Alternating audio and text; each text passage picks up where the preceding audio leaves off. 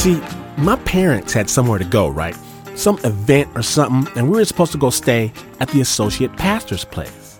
Cool, because they had a pool and kids the same age as me and my brother, and the mister was a real nice man, always had a big laugh, was always steady sliding coins into your hand. I told my friend one day that you are so lucky because your daddy is so nice. So we went over there, and just like expected, the good times rolled. Tire swings, cannonball splashing, Red Rover, send misting them over. And just when the good times hit fifth gear, I hear a whistle. And Mister's like, all right, come on in, it's time.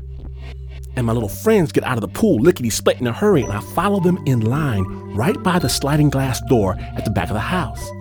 And I'm thinking milk and cookies, maybe tuna fish sandwiches.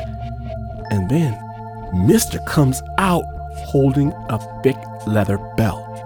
What? All right. Now, seeing how y'all are new here and don't know the rules, I'm going to have to explain them to you. See, we all do wrong each and every day. And when you do wrong, you got to pay. Even if I don't see, the Lord sees. The Lord knows. So in our house, at 4 o'clock, it's whipping time. What you talking about? At 4 o'clock, everyone gets a whipping. But I didn't even do nothing. Of course you did something. Everybody's a sinner. And I start hollering, telling them I don't want no, but I was just swimming in the pool and not sinning, and didn't nobody see me sinning either. And if they say they saw me sinning, they ain't doing nothing but lying on me. But one by one, my little friends went into the house, and I can hear the belt smacking down on the butts. Hell no. And then Mister comes out looking for me. And he says, you're going to have to ask my parents about the beating first, and he'll find out and get the all clear for next time. But I had already started my escape, digging a hole underneath the picnic table.